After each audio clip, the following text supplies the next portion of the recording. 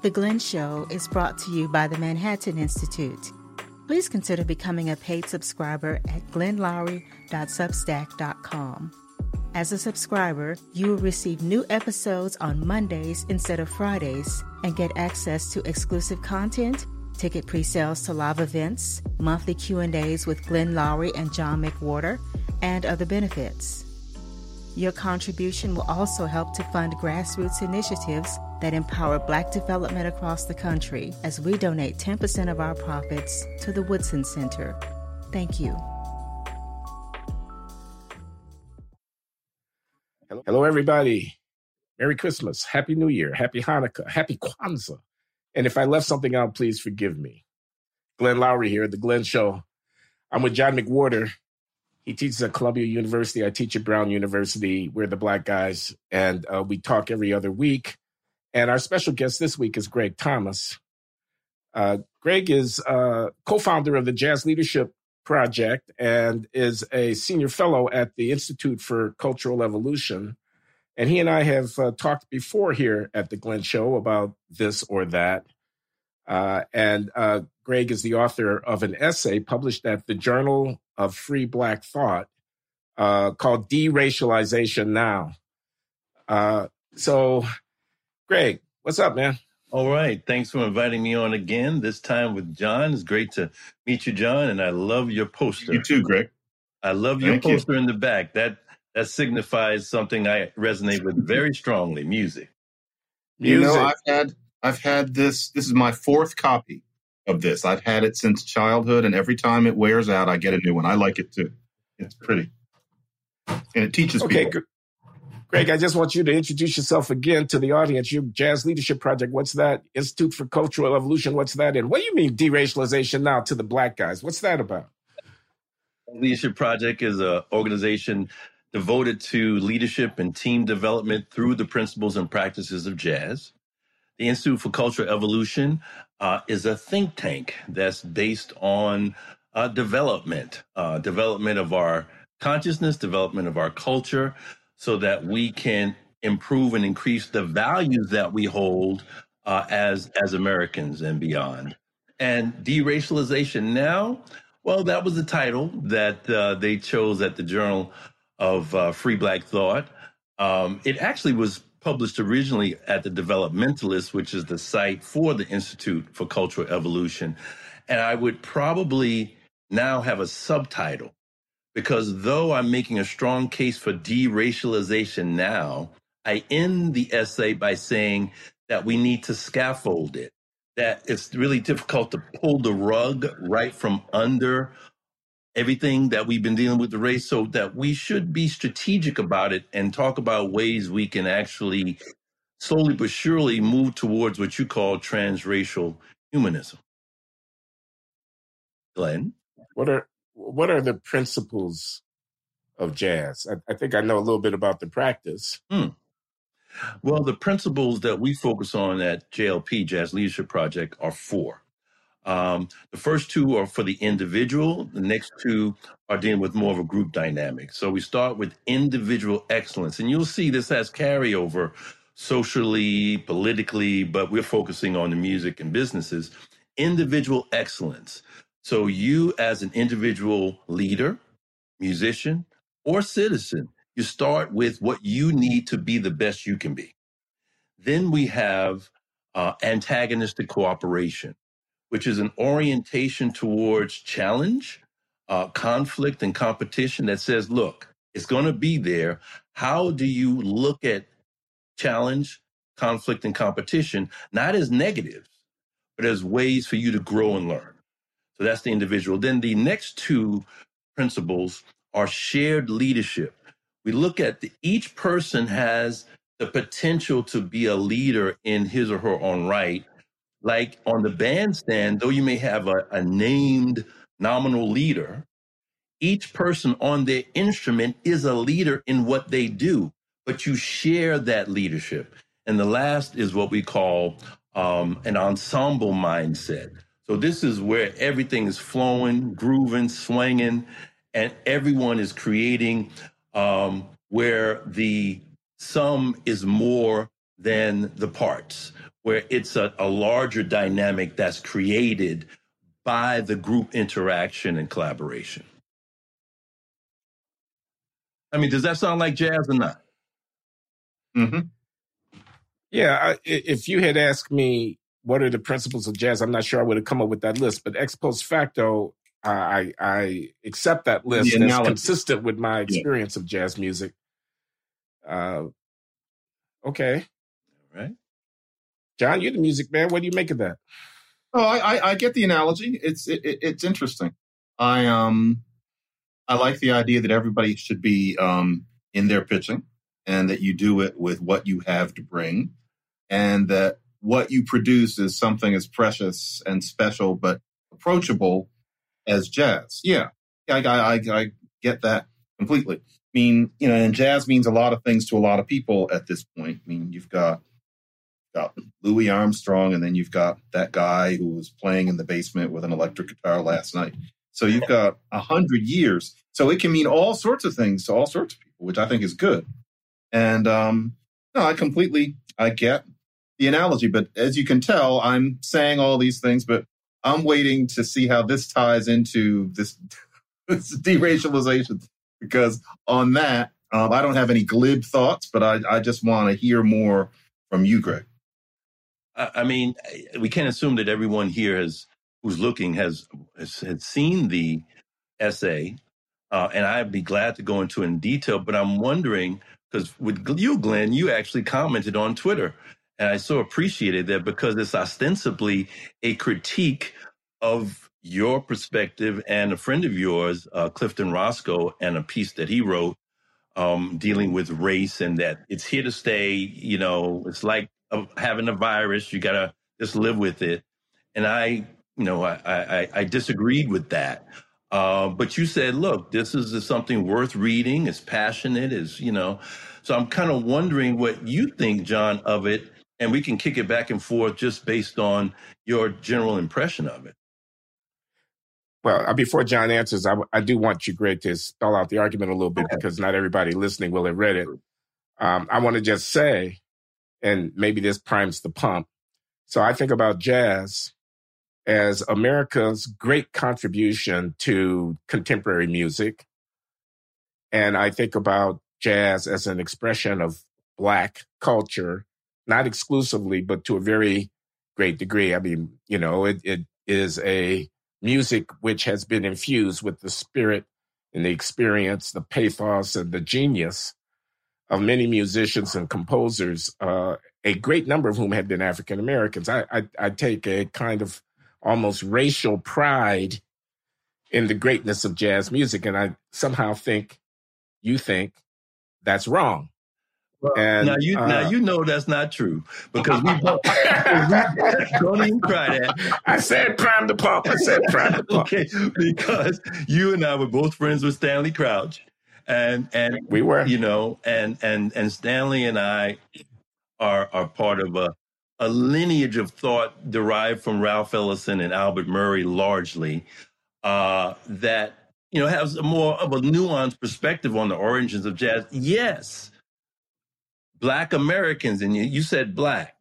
I say Black Americans as an ethnic and cultural identifier within an American context. So I'm trying to separate race and culture in that way, though I'm using the term Black, I know, but that's one of the principles of the piece, or the points I make in the piece, that we do not have to always conflate race with culture, race with ancestry, heritage, ethnicity, etc. That we can analytically separate those things so that we can look at them, each as objects unto themselves. So that's one of my key points. So I would say that Black Americans definitely created the blues. The blues is the foundation of jazz and all of American music. Yes.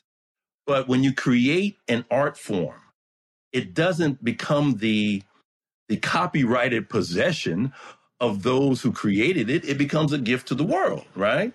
So others can and did and do identify with blues and jazz, and it becomes a part of their identity.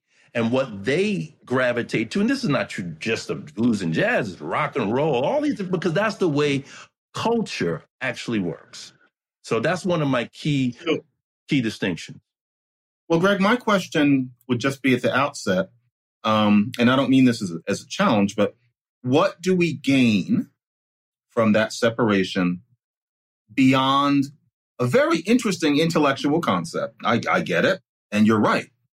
The race and the culture are not the same thing. But what do we gain by stressing that intellectual fact?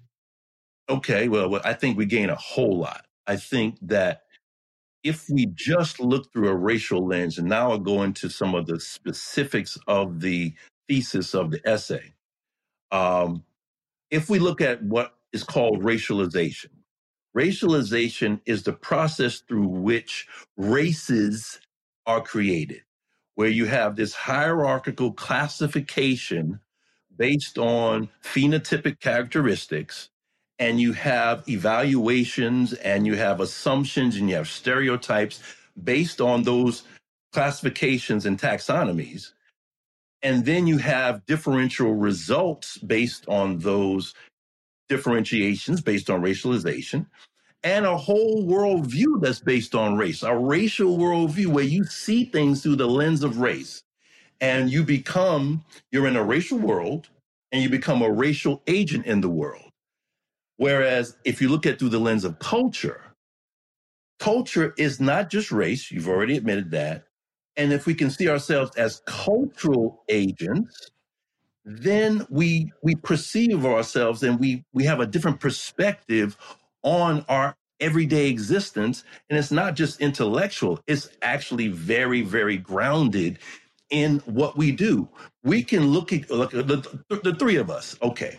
When others look at us, they're going to put us racially in the same category. No question. But culturally, I mean, we are different generations, or at least John and I are a slightly different generation than you, Glenn, because you're older than us, and John and I happen to be contemporaries. We come from different places, and based on the region we come from, that will influence our cultural inheritance. And this is the key thing. The thing about culture, American culture in particular, when you don't look at it through the lens of race, you see all the intermixtures and interminglings, the creolization that is a part of what culture is. So there's an aesthetic beauty to it. It's more precise in terms of human actuality than race, which is a fiction in biological terms, particularly. Yeah, but okay. I want to bring this down onto the cold, hard ground. Okay. Use something real. The audience seems to like this, and I would like it from the other end. I have biracial daughters. They are 7 and 10. Of late, I'm hearing from gentle, concerned people, both white and black, that I need to pay more attention to developing their racial identity because they are half white and they're half black, and they're being raised in a kind of mongrelized upper middle class white world where, frankly, at their ages, color doesn't matter at all. There are some people who are worried that maybe I need to take the girls to Jack and Jill, something like that. They need to have a black identity. And I know just a person, John. My daughter Lisa is a big Jack and Jill operative. So really? If you need to get hooked up, oh yeah. I'm not remotely close to the idea. I've been to so many botillions, I couldn't even begin to count. It's a wonderful tradition. But everybody is thinking, well, they have to realize how people are going to see them. And you can imagine what them look like. They're kind of these little pecan-colored people. But, we have to acknowledge that they're going to be seen as Black American people and discriminated against. And so what a lot of people would say to you is that we can't think about this too hard because the cultural analysis is nice, but my daughters are somehow misbegotten or they're in danger if they don't identify strongly enough with the culture. Where do we put that? That's great. Great example. My daughter happens to be in her mid-20s, and she went through different developmental challenges based on this. But let's just focus on your 7 and 10-year-old. In 1973 at Harvard, there was a conference on the Lane Lock. Ralph Ellison, Harold Cruz, Albert Murray, and another gentleman who's a historian, I can't remember his name. He's one of the founders of Black Studies at Harvard.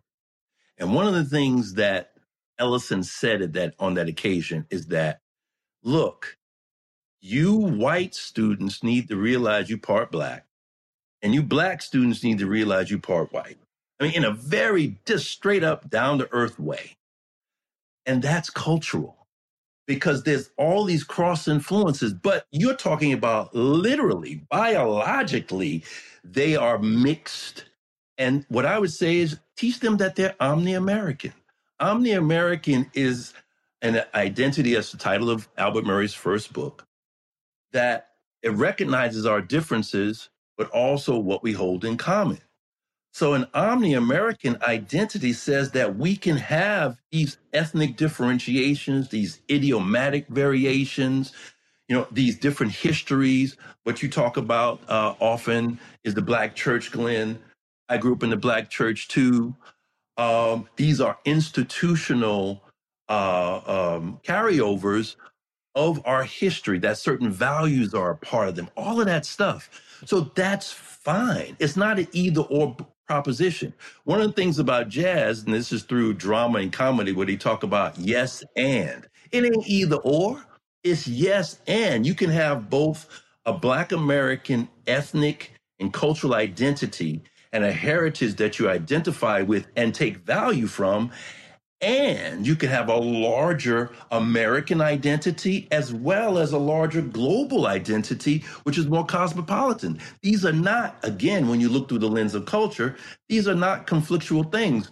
But getting folks to go from race to culture is not that easy. But well, no, I don't understand. Something I'm missing. Then why the de-racialization? I mean, let's just say we got a lot of things going on at the same time. Why do I have to anything? But hold on, let me finish this, please. So the great philosopher Leo Strauss, in a lecture at Hillel at the University of Chicago in 1963, asked the question, "Why do we remain Jews?" And he gives an answer. One answer is they won't let us not be Jews. That is, you try to convert, they still dig you out and they burn you in the oven. But the other answer was, to do anything else would be to dishonor our fathers. We're hewing to a tradition. So I want to take your in a hurry passion about de-racialization, which I don't see the imperative for, and apply it to the Jews. Why should they remain Jews? Why wouldn't the same argument apply to any? And I don't just mean the Jews. Yes, sure. Why wouldn't it apply to the Armenians? Why wouldn't it apply to the Irish and Northern Ireland? Why doesn't everybody who's got a group, who's got an identity, who calls himself a thing, get over it? Why is it that the Blacks have to be the subject? America's got a problem, for sure. Slavery and the Civil War and all of that are a problem. Blacks are going to solve the problem by forgetting who their fathers were?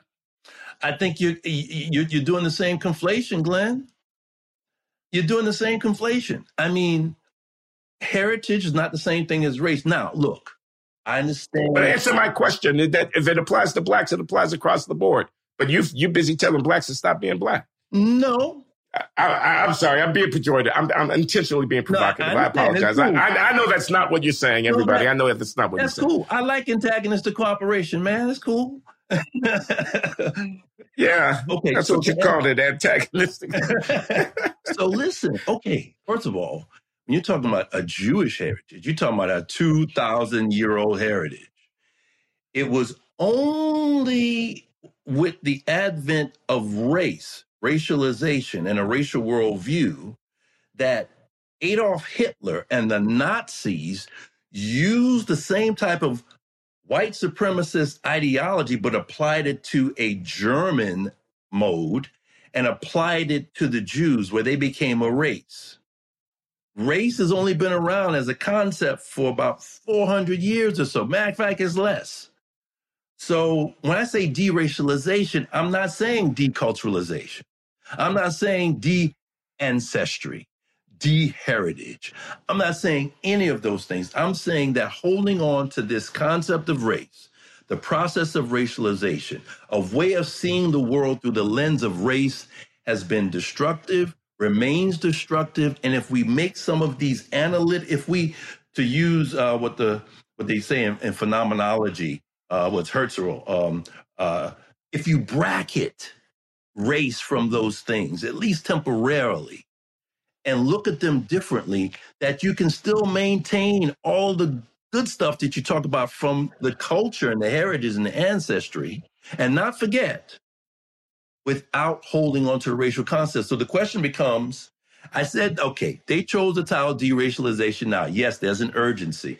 But I started by saying we have to scaffold it. We're going to have to do this in stages. That's the reality. So my question is, what would it take for us to begin scaffolding, to move in the direction of that transracial humanism that I think both of you agree is a direction that we should be moving in?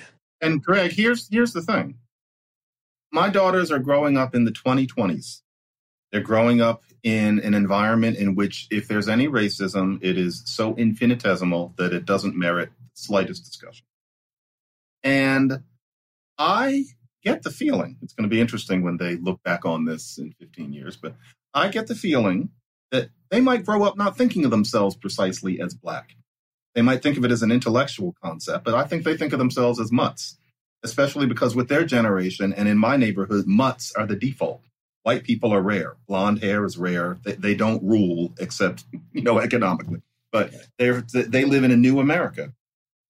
Now, I know that for a great many people, including very kind and sensitive people, the idea that they would grow up thinking that way is revolting, utterly nauseating. There would be, white people who listen to NPR. There are listening to me saying this and shaking their heads and thinking, this is where I lose McWhorter. How dare they not think of themselves as Black? You're saying that at best, they'd be a little hasty if in 10 years a Black girl comes up to them and says, do you think you're Black? And they say, well, frankly, no, I'm just me. And we've all known Black people like that who were a little previous. And I'm sure that all three of us have thought of people like that. I knew a couple of them in college. It's too early. Yes, you are Black. What's wrong with you? And yes, everybody, even me, thought that way. So you're saying scaffolding, but how fast? Like, what about if one of my daughters, and I can tell which one of them it's going to be, is going to say in 2032, I'm not Black. What do we do? Yeah, it's a tough conundrum. I admit it. It's a very tough conundrum. I would say that because of your work, John, that's why knowing someone's work is so important. At some point, your daughters are going to be intellectually able and curious enough to read Talking Black, Talking Back, Talking Black. To me, your book is a profoundly superb defense of, again, Black American culture through language. We could say Afro-American. We could say Negro-American. I mean, we use these different terms. We've been battling over that for 150 years. And when they read that, they will realize that's a part of their heritage. Okay? So, as Black Americans, we are not just Black. Africa is a part of our heritage. Europe is a part of our heritage. It's a mixture. It's a composite. That's the thing. So they are both culturally and biologically actual mixtures. Now, of course, I'm not talking about race transmitted through blood. Oh, my God, that's really old school. But I'm saying that the mixtures are fine. Now, there are certain things that Glenn values in terms of like the Black American religious tradition. I grew up on my mother's side, it was Pentecostal. On my dad's side, it was African Methodist Episcopal. So I have both of those, tributaries in my own heritage. My daughter, Kaya, we took her to church, but we didn't take her to church religiously like I did. So she has the experience, but she doesn't have as much of an identification with that part of her heritage.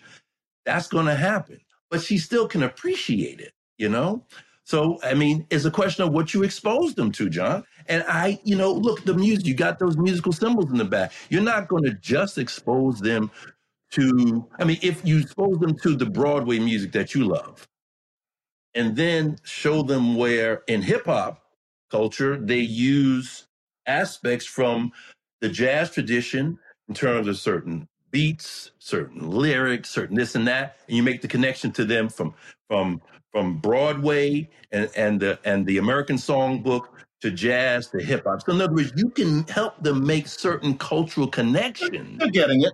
They're getting it. Yeah. That part. Right. Yeah. So yeah. And what they're not getting is a narrative of victimization. That's what they're not getting. And that is the problem, that the aspect of so-called Black identity that is primarily or even exclusively focused on victimization and oppression, as opposed to the part of the Black American tradition that's about resilience, that's about overcoming, that's about... Hold on, Greg. I can't let you do this. I can't let you do this. I'm as much against victimization as anybody. Okay? The race narrative, I'm Black. I think of myself as Black. I identify as Black. And the victimization posture are completely distinct things. I can be worshiping Black excellence, Black achievement, Black heroes. I can have a narrative of Black responsibility, of Black self-determination. Yes. That doesn't require me to think of myself as a victim. So that's a cheap shot. Okay. Now, it's very interesting you say that. I appreciate you saying that, because some of the people who look... No. Wakanda forever. Ryan Coogler. Right. The whole cultural apparatus of, name the TV shows, name the playwrights, name the fiction writers, Underground Railroad, name the Toni Morrison, name the et cetera, et cetera. They mine the experience of Black people. They envision the future of Black people. To hang this backward political posture, we're victims, or this reductive biological posture, race as an essence, around people who simply want to preserve and carry forward to the future a set of self-defining narratives built around the experience of their Black ancestors, is to engage in a sleight of hand. Now, I want you to tell me why I should not teach my daughter or my son to adopt a kid, adopt homeless kids who don't have parents, adopt, and then make sure they adopt Black kids, because there are too many Black kids who go without parents. Why shouldn't one teach them, when they are engaged in their tithing and their generosity and their gift giving, to give to work on the ground in Black communities, taking care of Black ex-convicts, taking care of Black people who need help? In other words, why the narrative of who I am in the world, just like the Jews, who wouldn't be the Jews if they had listened to people mouthing the kind of arguments that you are advancing now? Get over it. Grow out of it. Don't cling to it. They're Jews today because their forefathers nurtured Jewishness. Why can't I nurture a cultural, not a biologically essential Blackness, and buy the future for my people in a more positive way? That's what Clifton Raskow is saying. He's not saying that Clifton Raskow, by the way, is a correspondent at GlenLowry.substack who contributes pieces from time to time on race, and is a very thoughtful and well-informed individual. He's not trying to embrace any kind of racial essentialism. He's just trying to be practical about how we move the ball forward. I hear you, and I appreciate the passion. I feel it. And I would say that, and I'm going to lean on a philosophical concept by Kwame Anthony Appiah, and Danielle Allen extends and elaborates, is we can be rooted cosmopolitans. We could be rooted in traditions and a tradition, and we can be cosmopolitan at the same time. Look, the work that Robert Woodson does, that 10% of the proceeds of your very podcast goes to, that's why. And look, I don't have to say this because it probably is going to have people look at me askance, but I don't care. I signed that letter that was in support of Clarence Thomas against particularly white liberals who were calling him out of his name, racist names. I signed it, even though there were certain parts of the letter that I was like, I don't really agree with this. Why? Because you and Robert Woodson asked me to. At first, when Charles Love did, and I respect Charles, don't get me wrong, he asked me, and I was like, I don't know, man. Once Robert Woodson himself reached out, that was it, because I respect the work that he does in the community on the ground. And there are others. Reconstruction.us is an education organization that is a... That's Roland Fryer. That's right. And Kaya Henderson. Roland Fryer. That's right. And Kaya Henderson. So it's an educational project that's about focusing on our history and positive narratives.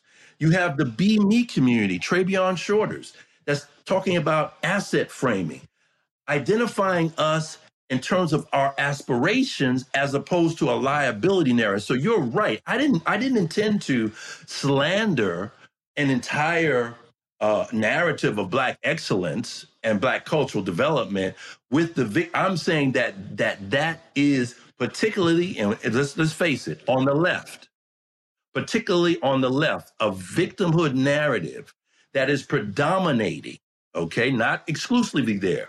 So that's what I was talking about. But you're right. You don't have to have those things. Now, let me say this. We have been victimized as Black Americans.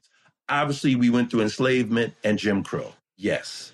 The question is, do you maintain a victim identity as your posture in the world, as the basis for your engagement of the world? And I think the three of us would agree no, that we don't have to and we shouldn't. Yeah. What do you think, John? I completely get it. I'm sitting here saddened because, as we've talked about too many times before, Greg, you're talking about stop focusing on the victimhood narrative, but for so many people, so many of us and so many of our quote unquote allies, all they can hear is, what about the cops? And, they say, how can you say don't stress victimhood when we can't walk outside of our house without, et cetera, et cetera. And that's a narrative. And I quite baldly, it's exaggerated. It's not that terrible things don't happen, but the idea that defines, I imagine that as you get older, you're supposed to be less subject to it. If I may, Glenn, but I said, Greg, you and me probably have about 10 years where we're still subject to it, apparently. That is a defining aspect of our lives, that we walk through a park and we get bopped over the head by a cop because we had something hanging out of our pocket. It's vastly exaggerated. But for many people, that's the defining experience of being Black in America. Well, that's because I think that's because of the driving while Black experience. I think that is it. And it so happens that it's only recently, believe it or not, that I have had my first car. Believe it or not. I live, I know, believe me. He lives in New York. Right. In New York. I say you live in New York. Right. You don't have to have I get it. Man. Once I moved to Connecticut, I had to get a car. Okay. You need a car. I'm in Connecticut now. So I think the driving while Black experience of being stopped, if you're going through a neighborhood where it's like, oh, what are you doing here? Are you driving nice? I think that dynamic and the actual history of horrible treatment in municipalities all across this nation of people who are racialized as Black. I mean, in the 50s, 60s, 70s, oh my God, before they had cameras. I mean, that's a very real part of the memory, of the cultural memory. So, yeah. Greg, if I may, I grew up in Philadelphia under Frank Rizzo, who was just an avowed bigot. Yeah. And the cops were nakedly racist against Black people, to the point that even essentially suburban little middle class me knew. It's just, it wasn't anything I experienced, but you knew about Rizzo. But you're talking about the cultural memory. I genuinely am not sure what that means, because cops like him, police mayors like him, are now all but non-existent. Those people are all retired or dead. And if we're talking about the memory, does somebody 17 really remember that? Or is it that a certain meme is passed down that you hate on the cops and you think of being Black as being victimized by the cops, even if you're no longer having direct experiences that white people aren't having too? It's just, what does cultural memory mean? So let me modify that. You're right. Let me modify that. let's say you're talking about teenagers, Black teenagers, growing up in New York during the Giuliani to Bloomberg years. The stop and frisk. The stop and frisk them, that was a heavy weight. So that's a more recent memory. Yeah, you know? That's true. So and I was really against that because of that. Right. Because, that just poisoned the well. Yeah. It's not a memory. It happened. Exactly. And so, I got to ask you something, Greg. Sure, it's not jazz. It's literature. Yes, sir. James Baldwin. You mentioned Murray. You mentioned Ellison. Jimmy Baldwin. And I'm contrasting Jimmy Baldwin of, let's say, everybody's protest novel early in his career where he's criticizing Richard Wright and he doesn't like the Bigger Thomas character. And why doesn't he like Bigger Thomas? Because he is defined by the constraints, by his victimization, and loses track of his humanity. This is how I understand Baldwin's insight. But by the time we get, to the 1980s, we got a different Jimmy Baldwin. Earlier than that. Yeah. Earlier than that. That is so interesting that it's so interesting that those early essays were things that, Ralph Ellison and Albert Murray, that was kind of their vein. And then during the movement itself, during the civil rights movement, being caught up in that, he ended up, shifting. And in the Omni Americans, which I mentioned earlier, there's an essay where Murray talks about Baldwin and Richard Wright in a very critical fashion. In fact, it's very interesting that Murray and Baldwin were together in Paris in the 1950s. Albert Murray taught James Baldwin how to swim. So there's some ties there. And so I would say that Jimmy Baldwin is one of our great essayists, one of our great protest writers. And he was as aware of the power of literature as anybody else. But let's just say that towards the end, he emphasized more, I think, politics and the continued atrocities happening to Black folks. It's not like it didn't happen. He focused on, the burning of churches, that happened in the South and that type of thing. So I respect Baldwin a lot, but Ellison and Murray are still my main cats. Well, Baldwin is interesting, and I lionize him. Down at his feet, whichever era you're in. But all of us have our hills and our valleys, and I think that Baldwin liked to be liked. Don't we all? And I think he got really spooked when people like Eldridge Cleaver didn't like him. When he ran afoul, of the late 60s. And I'm not saying he was shallow, but you start seeing him then trying to show that he really is one of the gang. And the nature of the gang had changed, whereas Ellison and Murray weren't going to have any of that. And you could make a critique that, Ellison instead is sitting in the Century Club in New York City. And I'm not being low down because now I'm in it. I'm in the same chairs, but he was there and he just kind of curled into his shell after a while. Whereas in a way, Baldwin was more responsive to the tone of the times. But, it created some weird changes, I think, in both of them, actually. Ellison could seem a little intolerant after a while. He's watching, Black people in 1970 in the new kind of clothes strutting down the street, and he doesn't understand. Whereas Baldwin all of a sudden got his fist up in the air and saying some things I don't think he would have said in 1952. Yeah, people change. Absolutely, but that's where Stanley Crouch comes in. Because Stanley was so powerful in his critique of the Black Power movement and the Black arts movement, in part because of that kind of thing, because of the extremes of that particular narrative. And, someone like Eldridge Cleaver, look,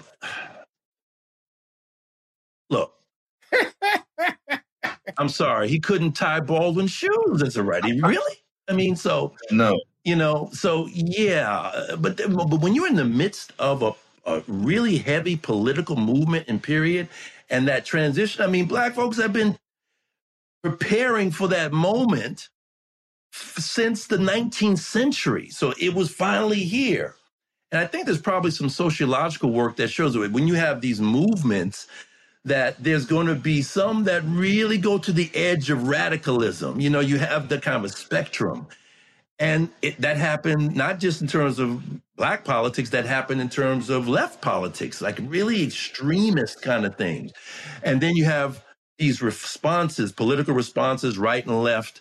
You know, I'm a radical moderate, by the way, and we could talk about that another time. That's my self-declared political stance.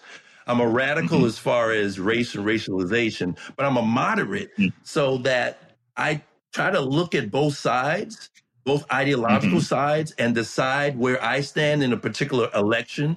Sometimes because I'm an entrepreneur. So as far as business and entrepreneurship, I'm more on the right.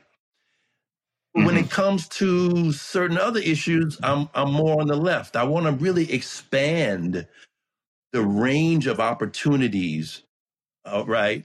The range of opportunities that not that conservatives don't, but conservatives want to make sure that certain standards are maintained, and I can respect that, right? That's a fundamental position of conservatives, and liberals and progressives want to expand the range of rights and opportunities to more people. I'm not saying that the right doesn't. I'm just saying that that's the more of an emphasis of the left. So I can understand both sides, and that's more of a what I would call an integral perspective, where you can look at these different ideologies and not necessarily identify so much with one over the other that you can't understand one, what's in common between them, and also in terms of, this is what we talked about last time, like a traditional perspective where the Black church, a more modernist perspective, which is a more about the individual rights, and a postmodern perspective that's critiquing modernity,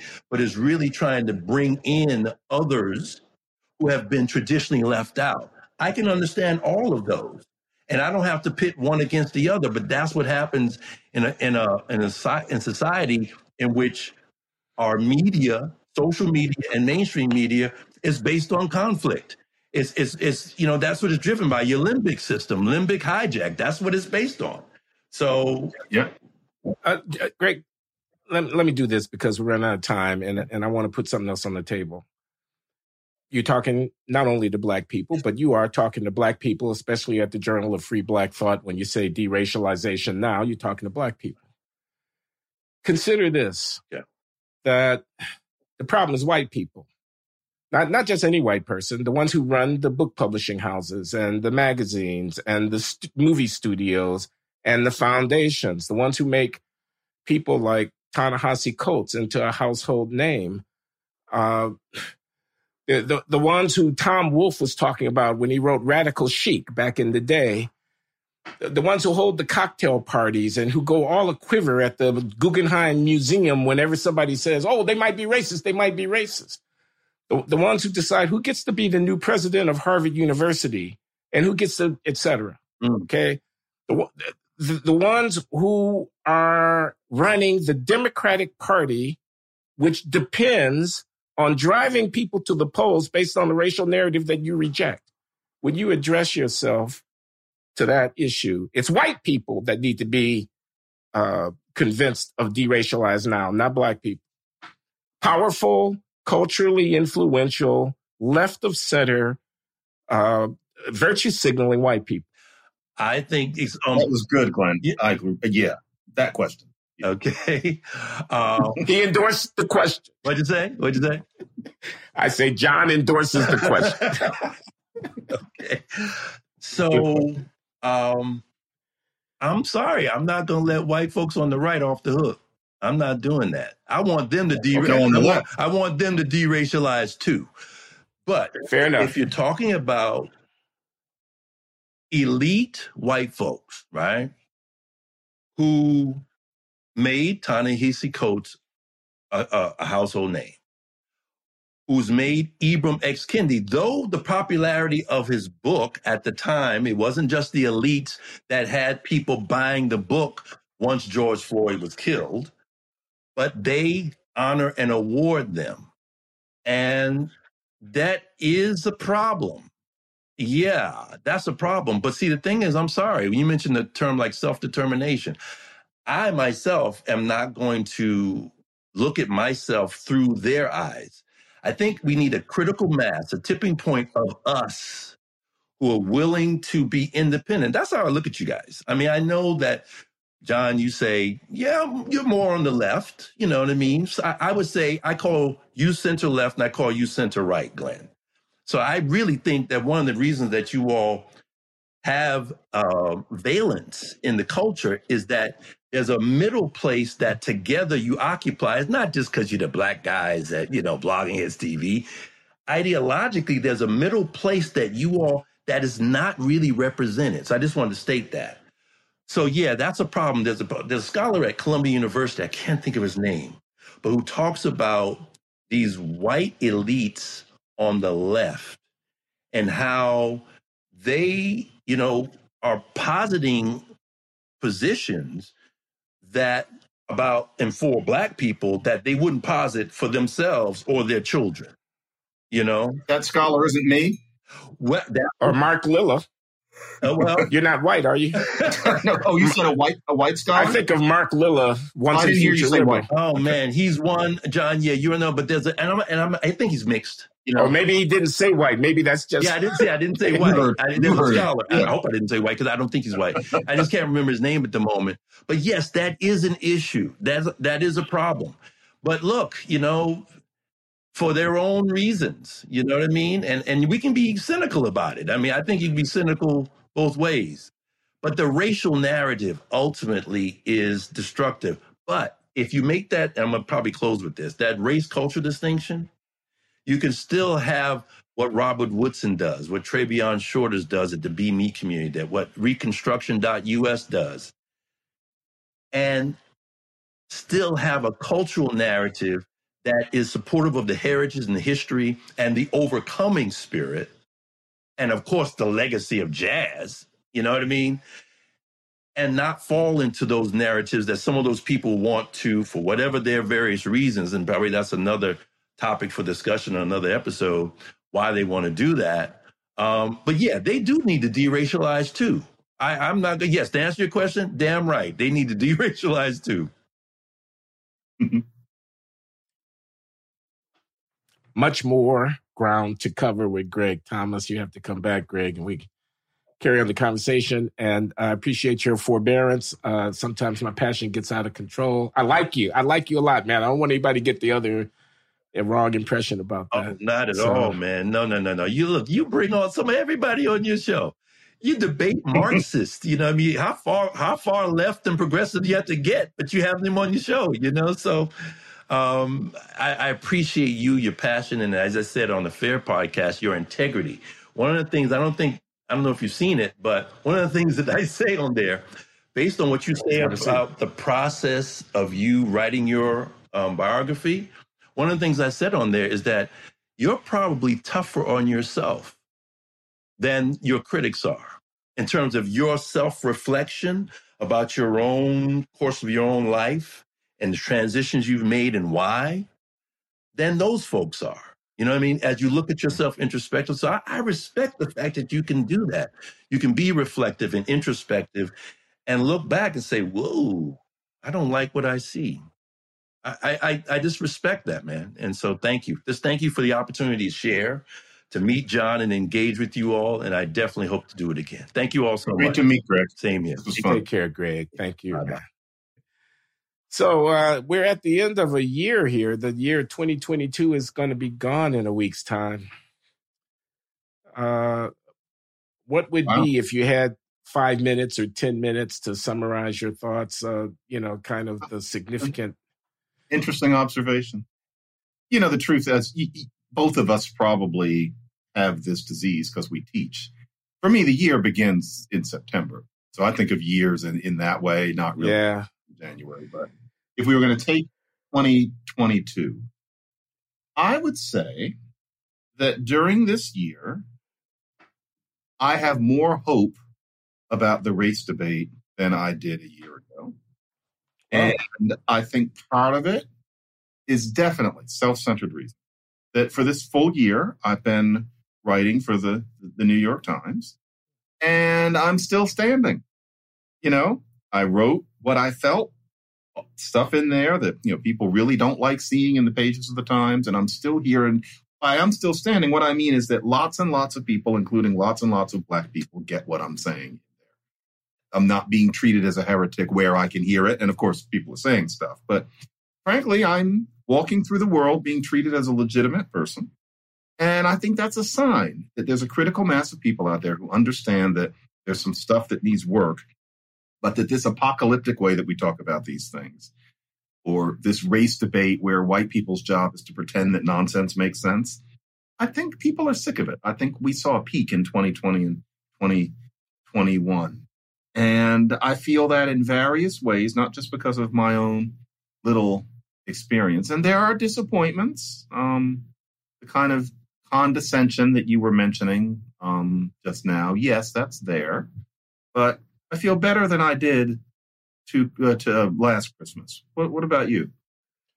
Do you, let me ask you this, have much interaction with the New York Times community? You No. send in your pieces, but you don't go to the cocktail parties or... Post-COVID, there isn't as much of that. And they've had a couple of parties that I just couldn't go to for scheduling reasons. So no, my life is not in the building the way it would be in the movie. If they did a movie of this, I do it all from home and I talk to 2 or 3 people who edit me. So I'm not part of the culture. But then again, the people who I know seem to be okay with me being in the paper. And I don't get the feeling that there have been, and maybe this week, but until this week, I don't think there have been calls for my head from any significant number of readers.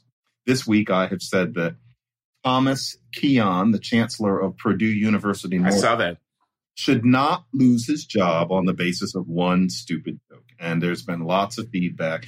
Mostly, I sense from Asian faculty and intellectuals and administrators saying that he should lose his job and that I just don't understand the nature of Asian people's history and the nature of discrimination.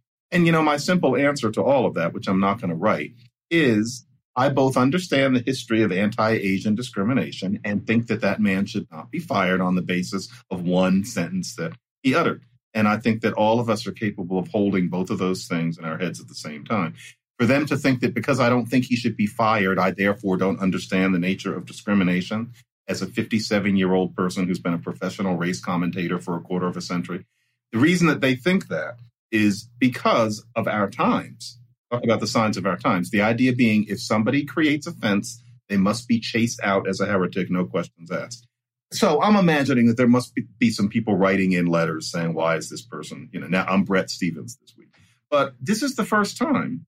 And I think that it's a sign that things are switching back to the middle. I'm not saying that there's any revolution happening, but I'm feeling more sanguine.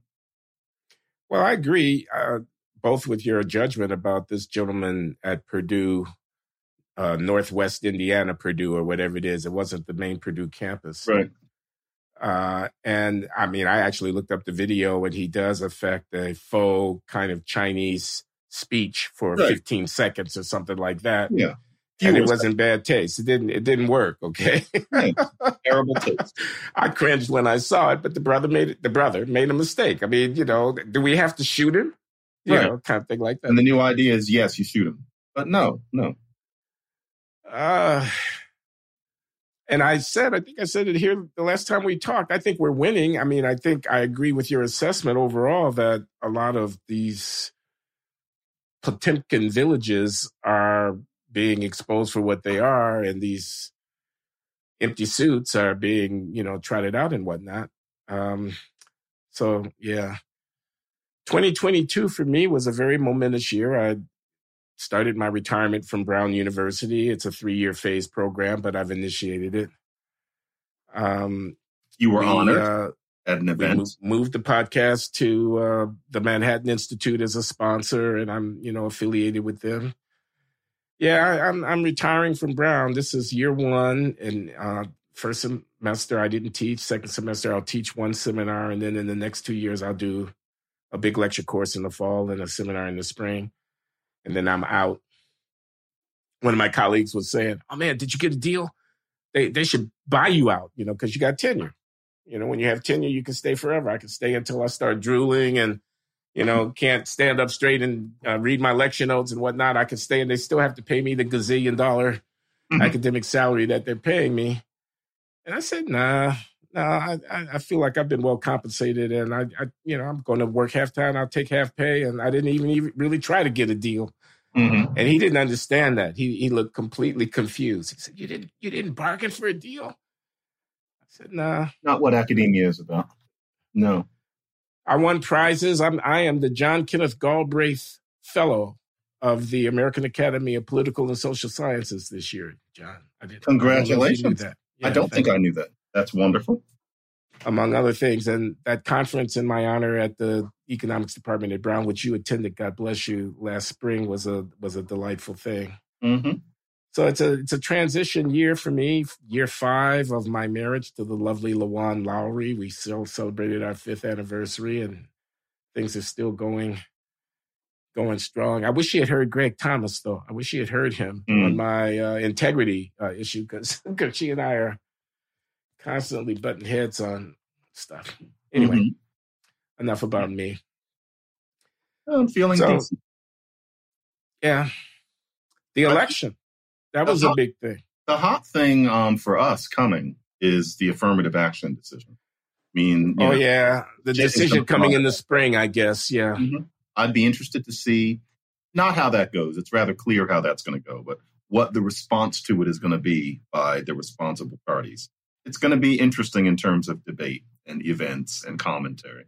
And a lot of people are going to be very, very upset. And I think they're wrong. But from within their own heads, they're going to be very, very upset. And I feel sorry for them in that. The pain that decision is going to cause a lot of people. And I just wonder if there's anything that you or I could say that would help alleviate it.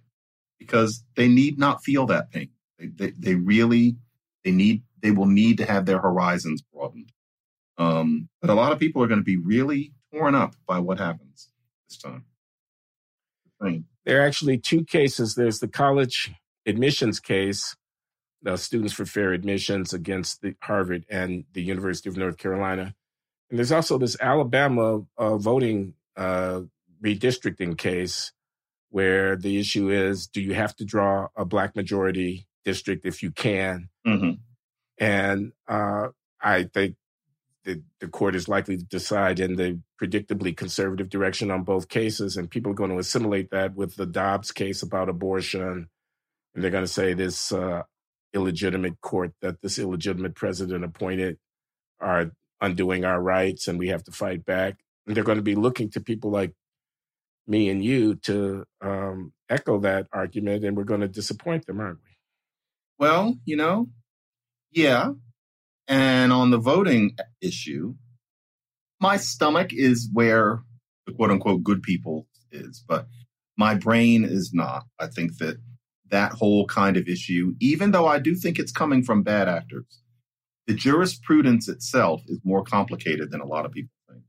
I actually learned a lot of that from the late Abigail Thernstrom. I was about to mention her. On this sort of thing. Her work on this still applies. Her book is called Whose Votes Count? Whose Votes Count? 1987, if I'm not mistaken. And it was very, very prescient. And it never got as much attention as the book that she wrote with her husband, American Black and White, that I think it hit the ground about 10 years after that. Right, exactly 10 years. Very, very important work. And it's not as simple as, well, if you stop, looking at Alabama, then we're going to go back to 1963, and there is no justification whatsoever for any of the arguments that Alabama is making. That's just not the way it goes. And if we're going to figure out where we're going to go from here, we ought to really be able to understand both sides of the argument. And this is the sort of thing where, for a lot of people, there's an idea that there are no both sides. It's either Bull Connor or the NAACP Legal Defense Fund. No, there's some in-between arguments that we need to discuss. And I would hope we could contribute to that when that decision comes down. All right. We still have more work to do, so I'm going to call our bi-weekly to a close and thank everybody this year, 2022, for your attention to the Glenn Show, me and John every other week, for your support. We encourage you to subscribe. We encourage non-paying subscribers to become paying subscribers. One of the things that you get when you become a paying subscriber is the ability to submit questions that John and I consider every month during our Q&A. And it's a ball. So, join us.